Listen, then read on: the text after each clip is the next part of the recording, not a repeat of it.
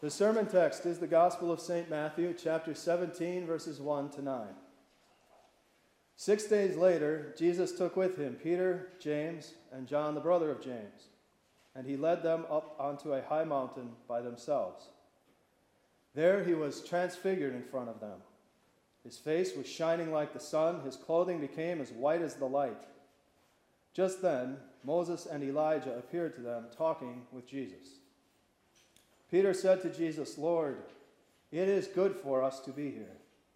If you want, I will make 3 shelters here, one for you, one for Moses, and one for Elijah."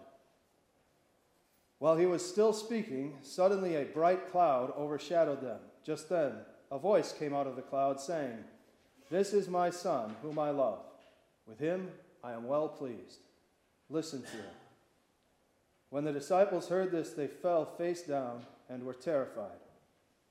Jesus approached, and as he touched them, he said, "Get up, and do not be afraid." When they opened their eyes, they saw no one except Jesus alone. As they were coming down the mountain, Jesus commanded them, "Do not tell anyone what you have seen until the Son of Man has been raised from the dead." The Gospel of our Lord. In the name of the Father, and of the Son, and of the Holy Spirit. Amen. With every paycheck, she could have more. She could buy a little better stuff.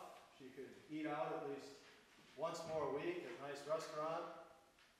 But instead of doing that, she allows a pretty good chunk of every paycheck to get carved off the top and dropped into a retirement account.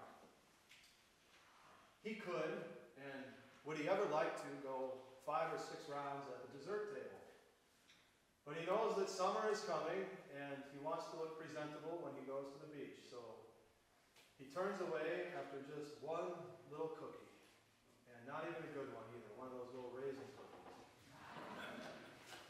She could go running around town with her friends every Friday and Saturday night, and she would really like to do that. She would. But instead, she stays behind in the dormitory, and she spends those nights studying. She does it so that she will graduate on time, maybe even a little early, 7 semesters instead of 8, and then she will be able to go out into the world and make money and be a success. This goes by different names, right? Delayed gratification, sacrificing for the future, but we know the concept that there are a lot of different places in life where you can choose to do without something good, or at least do with less of it in the short term, and then you get to reap the harvest, all the rewards in the future, in the long term. So when our Savior Jesus is standing on the top of the Mount of Transfiguration, he has something really good. He has glory. And he has a lot of it. St. Matthew writes, "His face was shining like the sun, his clothing became as white as the light." So first, the glory is visible in Jesus himself. Skin, his face, and in his clothing. Then the glory starts swirling all around him too. Just then, Moses and Elijah appeared to them, talking with Jesus. Moses and Elijah represent the entire Old Testament. Back at Jesus' time, they didn't call the Old Testament because there wasn't a New Testament yet. So instead, they called it the Law and the Prophets. Moses, he is the great lawgiver of the Old Testament, and Elijah is the great prophet. So now, Jesus also has the honor of being what the Old Testament is all about. All of the worship laws that Moses gave in the Old Testament were ultimately about the worship of Jesus Christ. All the laws about sacrifices that he gave to the Israelites were pointing ahead to the great sacrifice that Jesus was about to make. All of the prophecies about the Messiah and his work, they were all pointing ahead to Jesus and what he would do. And this is amazing glory for Jesus to receive. To be what the Old Testament is all about. It's all pointing to him, and it's all fulfilled in Jesus and his work. And the glory doesn't even stop there. Because then, the Heavenly Father speaks from above, and he speaks words that are almost exactly the same as what he said way back at Jesus' baptism in the Jordan River. Now, those words at the very beginning of Jesus' ministry, and these words toward the end. The Father is placing bookends on the work of his Son. "This is my Son, whom I love. With him I am well pleased." Father confirms Jesus' glory as the Son of God. Jesus is the perfect Son who pleases his Father in every way. And he should be listened to because he speaks the truth of God. All of this glory in Jesus' appearance, Moses and Elijah, the voice of the Father, for the three disciples, Peter, James, and John, that Jesus has brought up the mountain. At first, all of this glory is beautiful, and then after a while it becomes scary. When Moses and Elijah appear, it is so beautiful that one of those disciples, Peter, he wants to preserve the glory. He wants to make it last. Peter said to Jesus, "Lord, it is good for us to be here. If you want, I will make 3 shelters here, one for you, one for Moses, and one for Elijah." And here, St. Peter is actually doing something that we rarely accuse Peter of doing. He is understating the case. Because it's not just good to be on a mountain. It's pure glory. Up and down and back and forth and inside and out. It is pure glory for Jesus. But by the time the third round of glory comes, the third big shot of glory when the Heavenly Father speaks from above, then it overwhelms Jesus' sinful disciples. It's actually scaring them now. When the disciples heard this, they fell face down and were terrified. And it's no wonder. There's only so much glory that a human brain can process. At first it is beautiful, but then finally it overwhelms Jesus' disciples. So Jesus approached, and as he touched them, he said, "Get up and do not be afraid." The purpose of all this glory on the mountain is not to scare Peter, James, and John. Jesus does not want them to be frightened. So when that happens, Jesus, out of love, approaches them, touches them, and speaks gentle and encouraging words to them.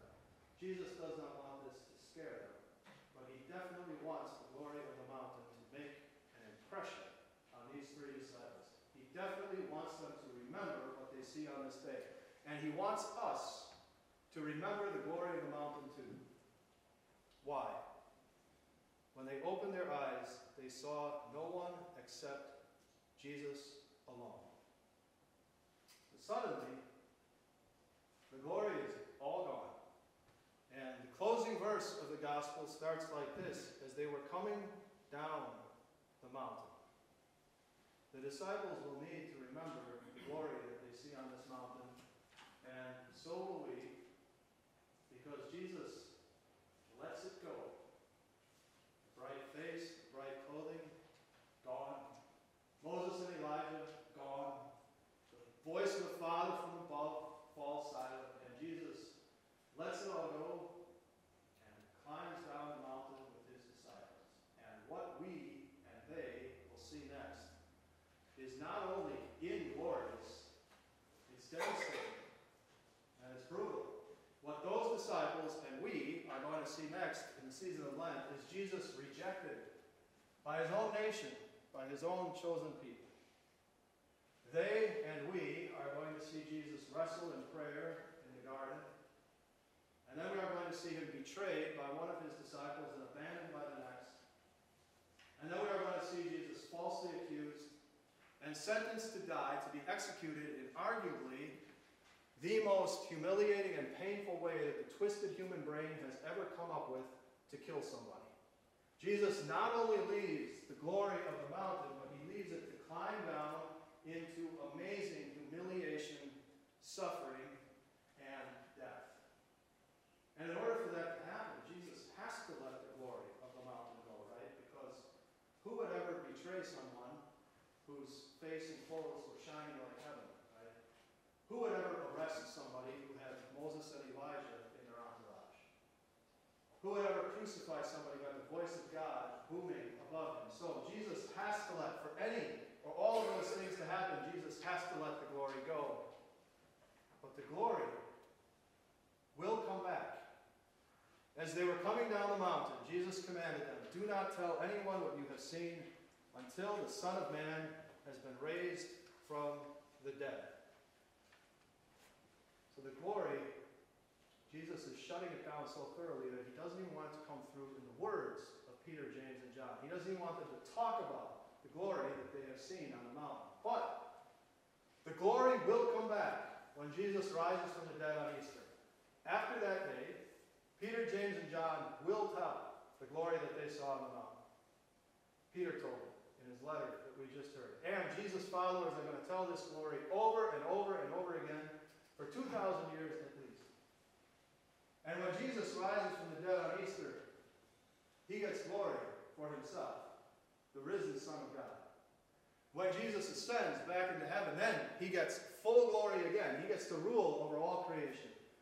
The glory has come back to Jesus. It has come back in full, and it has come back forever. So then, how should we see our Savior Jesus?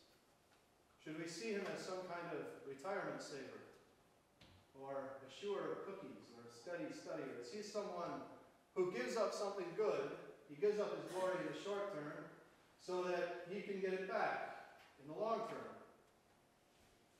Kind of, but there's a lot more to it than that. You think about it, if all Jesus was after was glory for himself, why would he have ever left the glory of heaven in the first place? Doesn't really make any sense, right? If all Jesus wants is glory for him, he already had it in heaven. He had eternal glory as the Son of God. But for Jesus, the greatest glory, the highest glory, is when he gives it to others. Jesus is about to suffer and die and rise in glory so that we will have glory too. Because Jesus dies on the cross, when our bodies give out, our souls get to live on in the glory of heaven. Because Jesus rises from the dead, we will rise one day too, in glory, just as he did on Easter.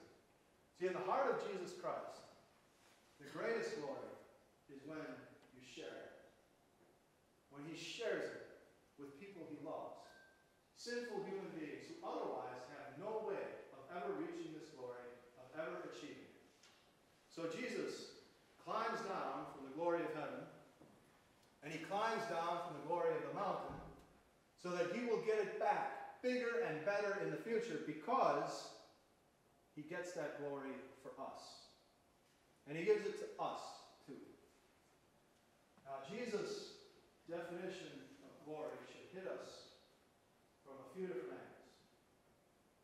Jesus' approach to glory, that the highest glory is achieved when it's not just for you, but when it is also shared with people you love, that is not our natural definition of glory. Jesus' definition of glory convicts us, because our natural, sinful definition of glory is this. Glory is power, recognition, advancement, admiration for me, and for me alone. You will respect and admire me, and I will control and rule over you. This is our natural, sinful definition of glory. It's elevation of me and me alone. And that sinful definition of glory shows itself in our lives, not just when people blatantly brag and promote themselves, but it shows itself in much more subtle ways too. Now when it's time for me to share some credit, some glory with other people, I will do whatever I can to try to hide it. If I have to list the names of everybody who worked on the project, I'm going to find a way to list mine first. I think this time we should list the names alphabetically. But sir, last time we listed them reverse alphabetically. Well, that's because Abramowski was on the project. See, this is our natural approach to glory. Now I have to take as much of it as I can for me, because there's like this finite quality of glory, and any more for you must mean less for me. Our Savior Jesus does not approach glory that way. Jesus, the greatest glory, is elevating not only yourself, but sharing it and elevating others together with you. So, Jesus gives up the glory. First the glory of heaven, and then the glory of the mountain, so that we will have it too. And have it with him for eternity.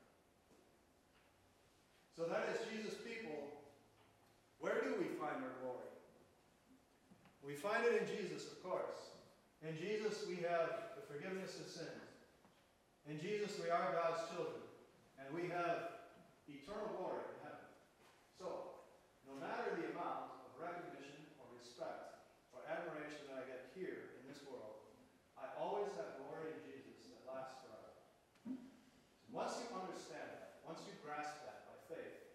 suddenly the amount of respect and admiration that you get here in this world is not nearly as important as it was before.